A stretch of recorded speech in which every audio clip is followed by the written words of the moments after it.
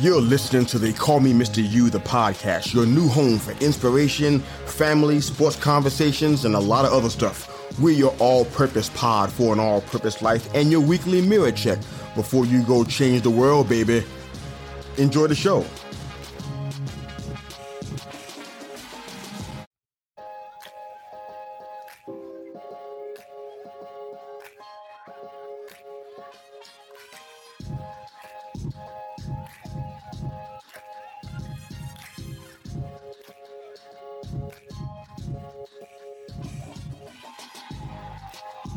Welcome back. I'm your host, Mr. You. Thank you again for joining us on the All-Purpose Pod for an All-Purpose Life.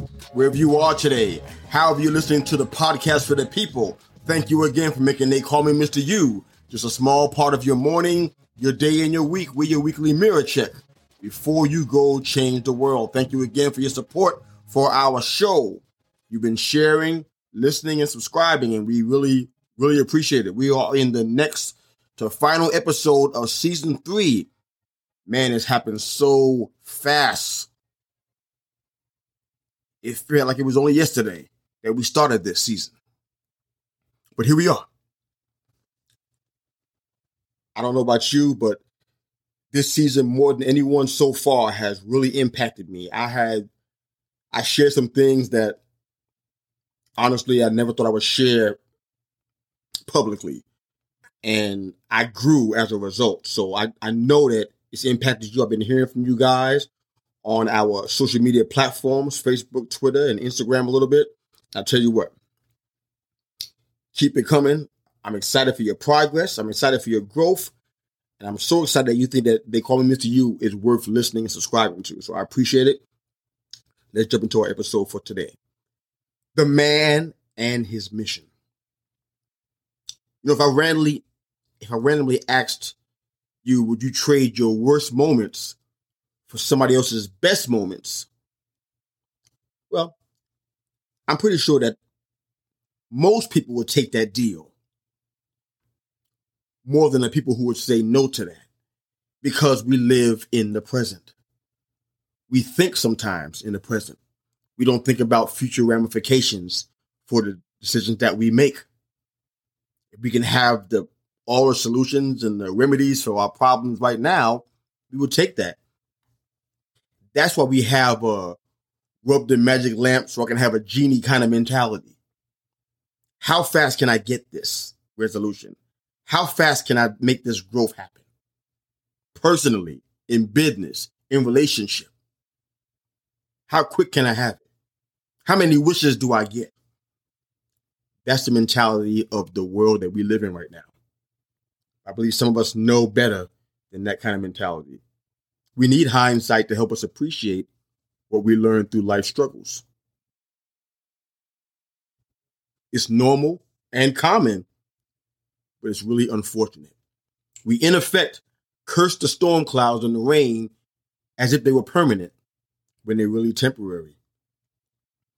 We don't seem to understand that in the moment, when we're in the midst of the mission, we just think about how we feel and the injustice being done against us or what have you. Have you ever pointed a finger, an accusing finger, at someone who mishandled their platform? Think about how easy it was to do that. It was easy, wasn't it? The focus on self has undone many a mission, going back through the annals of time. Placing the interests of others over oneself is a consistent theme in Scripture, but seemingly very difficult to do. It's almost as if we're going against our nature. Despite the world around us, society's outlook is improved when the interests of many is valued more than the interests of just a few. Society's outlook is improved when the interest of many is valued more than the interest of just a small few. Not exactly how things look these days, huh? It's one of my favorite stories in all of Scripture. But I believe that today was a great day to kind of share it from a different viewpoint. I want to talk to you about the story of Joseph. If you haven't heard of him, you'll understand him a lot better and you'll be much more educated than you were before by the time the episode is done today. I want to talk to you about the story of Joseph. What do you know about Joseph? What do you know about his story? Most people, especially when I was growing up, they only knew one thing about Joseph. He had an amazing Technicolor Dreamcoat. That's all they knew about him. But there's so much more to the story that I believe once you understand it, it may help you see your circumstances a little differently, or at least provide you with an education. But the story of Joseph is a lot of things, but at its core, it's a story of preparation. If you were an author, you might write a story full of tragedy, conflict, struggles, adversities, and other arcs, any other ups and downs, but you probably wouldn't write that for yourself if you were writing your own story, would you? Preparation doesn't always look the way we would prefer it to look. The individual reader of these passages will look at Joseph's life and trials and see him as an individual as well. I'm going to ask you to read this on your own and take an alternative view. Look at him not as a man that was mistreated by those he loved, or someone that was lied on and was innocent, but still thrown into prison. Let's not look at him as someone who had a chance to gain revenge against those who hurt him, but he didn't. Or someone who had power and authority and could finally pay back all the wrongs done to him. I'm going to bust your bubble today. This wasn't a story about individuals.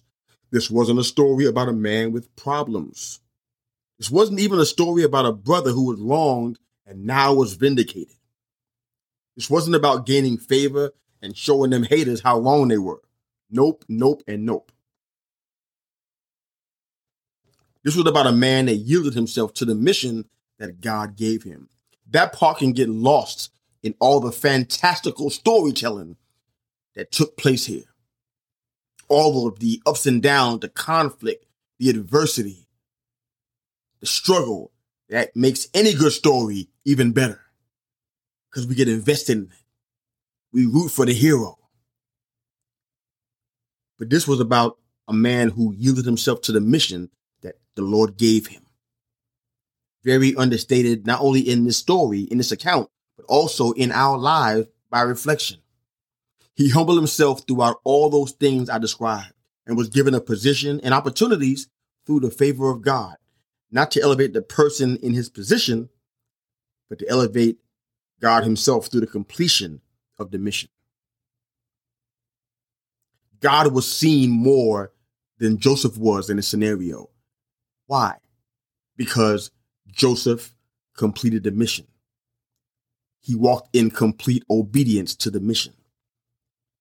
See, in these times, we think about our own standing, our own position. How do we come up? How do we take next steps? How do we do what we dream of doing? Who do we have to step over to get there? What lie do we have to tell to get there? How can we position ourselves in the best possible light? Joseph didn't do any of these things. And in his adherence to the mission, he elevated his God. And as a result, God was glorified and a nation was set free. The minute we start talking about ourselves and elevating ourselves, we start thinking about the other person. That's kind of where the problem begins and ends. Joseph was committed to God as a son, as a servant. He was committed to the mission. See, the position didn't matter. And we can learn from his example of Joseph in the Potiphar's house, constantly being accosted by his master's wife. His response to her sexual advances was all the proof that I needed to know that was true. And after a while, his master's wife took notice of Joseph, scripture reads, and said, "Come to bed with me." But Joseph refused. "With me in charge," he told her, "my master does not concern himself with anything in the house. Everything he owns, he has entrusted to my care. No one is greater in this house than I am. My master has withheld nothing from me except you, because you are his wife. How then could I do such a wicked thing and sin against God? Genesis chapter 39, verse 7 through 10, NIV version. Joseph's answer was clear evidence that he understood the position he was in.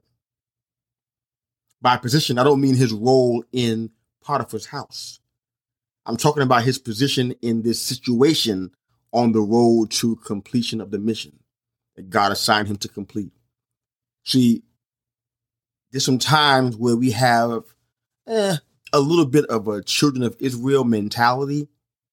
We're on the road, on a journey somewhere, but we stop and make a permanent home for a temporary place, if that makes sense. Joseph understood that his job was only a part of the mission. It was not the mission. He told his master's wife that nothing in the house has been outside of his reach, but she was off limits. The show-stopping part of that response for me was the last part. Joseph didn't mention that it would be a sin against Potiphar, his boss, or even against his wife, though her intentions were not good, as we can see. He said, how then can I do such a wicked thing and sin against God? His only concern and his top priority was to please the Lord and to avoid sinning against him. This is not to imply that we should be cold and callous about hurting, disrespecting, and sinning against our employers, our neighbors, or anyone close enough to us. I'm not saying that at all. This should never be our goal anyway. But there's no way to sin against man and not sin against God first. He's our true employer. And we have a charge to keep when it comes to him. We walk the earth carrying his breath and his purpose. And they're both on loan. We owe everything that we have and ever will have in the future to him. Pleasing him should be our top priority, like it was for Joseph. Joseph fully understood his judgment and his account was in the hands of only one, and his name was not Potiphar. It's amazing to me the things and the people that we put our trust in. The word trust doesn't only mean a firm belief or reliability in the strength of someone or something. It also means a place of safekeeping, a charge to be kept.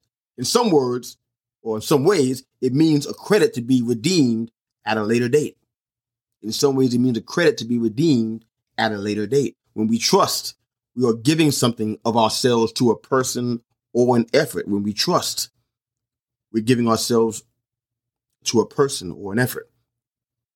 Raise your hand if you know what it looks like to be trusted with something very valuable. It could be a jewel. It could be a project. It could be a person.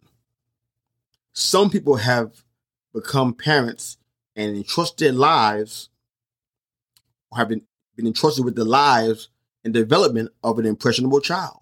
That's a trust. That's a responsibility. It's not something that we should take lightly. We have stewardship of someone great. That person could become the next president. We have stewardship over a person, their life and development. The job of a parent should never be taken lightly. Some managers are given exclusive access to highly classified files and sensitive materials, highly classified projects. As a manager in the corporate world, I was one of those people. I was overwhelmed by the responsibility when something said classified. Exclusive access, sensitive data. It almost gives you kind of chill bumps because you realize that the way you treat this is of tantamount importance. Some directors are asked to manage the finances and global profiles of massive organizations. Some people are just being entrusted with being careful about valuable information about another person. Joseph, while at a tender age, was given valuable information. He was shown a glimpse of something great. He was given a bird's eye view of the future while he was still in the present. Wow. You ever seen one of those online polls with a poster asks you if you had a choice, which would you choose? The red pill that allows you to have unlimited wealth, or the blue pill that allows you to see the future? Now, I won't speculate on the results of the poll because it kind of doesn't matter. But like most stuff, it is subjective. Many people would choose what they consider to be the certainty. Honestly, correct me if I'm wrong, but I think that's human nature, to pick the certainty out of those two options. You know, they always say a bird in the hand beats two in the bush, right? There's an old Russian proverbs. If you chase two rabbits, you will catch neither. Most people probably, if I can assume, would likely take the red pill and choose the unlimited wealth. Is that short-sighted? Is that a vain or foolish choice? What if taking the blue pill revealed that you would lose all of your wealth as well as your life? What if the blue pill revealed that you only live 2 years after receiving that massive fortune? Then what good would all that wealth do, huh? Seeing into the future is not for the faint of heart. I think Joseph felt that overwhelming sense of responsibility. Seeing into the future is not for the faint of heart. Joseph saw something that mere men would not understand. What does a person do when they get a glimpse into time? What happens when a person gets a valuable information or a valuable mission? The story of Joseph, period, is incredible. I found many parallels in it while studying it over the past couple of decades at least. The story of Joseph and Potiphar is just a small wrinkle in an even more astounding picture. Imagine what would happen if Joseph, like so many of us, twisted in our supposed value and our employers more than we trusted in our own creator. What if, like Joseph, like many of us, we trusted in our own value and our employers, our skill set? We trusted in that more than we trusted in the creator. He would be like many of us, thinking that we're bigger than our assignment, thinking that because we had been graced with a platform and some clout and a little teensy-weensy bit of credibility, that we're elevated in some way and that we deserve all the accolades that go with that, all of the praise and honor and glory that go with that. Who would you say should be credited for Joseph's mature rise to governorship of Egypt, second in command to the most powerful man in the land at that time? Think about that for a minute. Did he have the skill set to be the governor of Egypt? Or did he have the right heart? Joseph went from an immature and perhaps slightly prideful young boy into an administrator, a visionary, and a governor of men. Joseph's story is similar to many of ours, if you think about it. Maybe you can relate to being immature and thinking of yourselves more highly than you should. Maybe you can relate to being hated by people that were assigned to love you. Maybe they thought their world would be much better if you weren't in it anymore. So they threw you in a pit and left you there alone. Perhaps you found yourself in the hands of people who only care about profit and had no regard for your value and your worth or your purpose. They had no regard for you. Maybe you know what it feels like to be sold out. Perhaps you know what it feels like to be given the opportunity of a lifetime and then lose it all because of one false accusation. Joseph was an uncommon man with common emotions. How would you feel if you were innocent, but still considered guilty? That happens to a lot of people. On the big stage and even the small, obscure stages too. How would you feel if you were innocent, but still considered guilty? Look around at family and friends and associations, colleagues, churchmates, teammates, schoolmates. How would you feel if you were innocent, but still considered guilty? How would you feel if you had been banished to a strange land without the love of your family or even a friend? Joseph was a man on a mission, and the mission was much bigger than he was. It's a scary situation where that man thinks he is bigger than the mission he's assigned to. That happens. It happens very often, as a matter of fact. I've read and studied the story of Joseph, but I lost track of how many times. One of the most interesting things about this account in Scripture is that, well, something is kind of hidden in this story. I didn't realize it the majority of the times that I read this. I mean, his rise to prominence is incredible. I don't think, as an author, I could write it better. I'm pretty sure I can. But it's something that's hidden in this incredible story. Something that we don't even talk about. I haven't heard anybody preach about it in ever. Joseph's silence. One of the things that's hidden in this story that nobody talks about is his silence. He had more than enough right to speak out when his brothers were going to throw him into a pit and leave him for dead. He had more than enough right to tell everybody that wanted to hear it. This woman's trying to rape me, or accost me sexually, or accuse me falsely. I'm in this jail, and I shouldn't be here. I'm innocent. And start a crusade. But he was silent. I don't mean literally. He shared his dream with his family, with his brothers, and his father. He told his boss's wife, no can do on the sexual advance stuff. He shared interpretations of dreams with a couple of prisoners. He talked, but he never complained. He was falsely accused, left for dead, falsely imprisoned, and forgotten about by his friends and his family. So if anybody should complain, Joseph had a right, wouldn't you say? But he never did. And that was the most impactful aspect of this story, in my humble opinion. Every feeling, every emotion, every concern was never noted in print when that happened. From Genesis all the way through the New Testament. How is it, or why is it, that Joseph was such an exception to the rule? He was human, so you know he had feelings and fears and issues.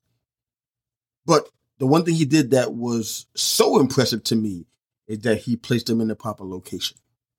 One day he didn't have feelings and he didn't have fears, and he had to deal with his courage. But he placed them in the proper location. We go on social media and let everybody know we're mad at them because they tried to play us or disrespect us.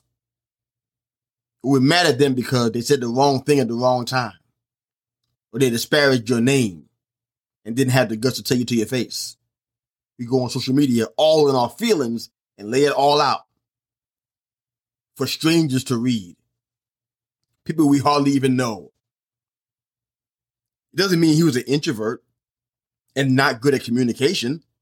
It more implies that he understood the mission he was on, and his focus was solely on that. His focus was solely on who sent him on said mission. He placed all of his trust and faith and belief on the maker, not his skills, not his talents, not his credibility with men, of which he had plenty, but on the maker. Can you honestly say right now that you have a dream that's bigger than you? Where do you place all of your concerns? Where do you place all of your fears? Where do you place all of your feelings? Do you lean on men to give you comfort? Do you rely on your friends to make you feel better about what's going on in your life? Do you hope for commiseration with those you hope understand you? Even if you start right where you are, in the areas you have complained about, griped about, and shown a lack of appreciation about, as hard as you try, with all the power of meditation and reflection and just really happy thoughts, you still may not be able to see the overarching point in all of this. The point of all you're going through. You still may not even get it. Joseph probably couldn't do that either. But there's one thing that separates Joseph from everybody else. Like a good soldier, he trusted his commanding officer. And he trusted the integrity of the mission. I'm going to say that again for those in the back. I think you need to hear it. Like a good soldier, he trusted his commanding officer and he trusted the integrity of the mission. At the end of the day, despite all you're going through, it looks like hell is breaking through in your entire life. It may feel like nothing's going right at all, anywhere. And you're just sick and tired of being sick and tired. Today's a great day to do what Joseph did. Trust your commanding officer and trust the integrity of the mission, because you are on one right now. You're not just living life, you are on a mission. Do you know what that is and why you're doing it? I hope you do. Wherever you are today, however you are listening to the podcast for the people, thank you once again for making They Call Me Mr. You just a small part of your morning, your day, and your week. We are and aspire to be always your weekly mirror check before you go change the world. Thanks again. Coach out. Enjoy the music.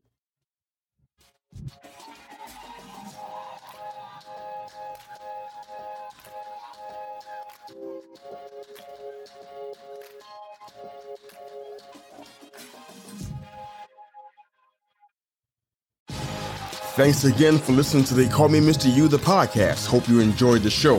Please like, share, and subscribe to our YouTube channel for all of our full-length live episodes. And of course, if you're an audio listener, wherever you enjoy your podcast listening, you can find They Call Me Mr. You, the podcast.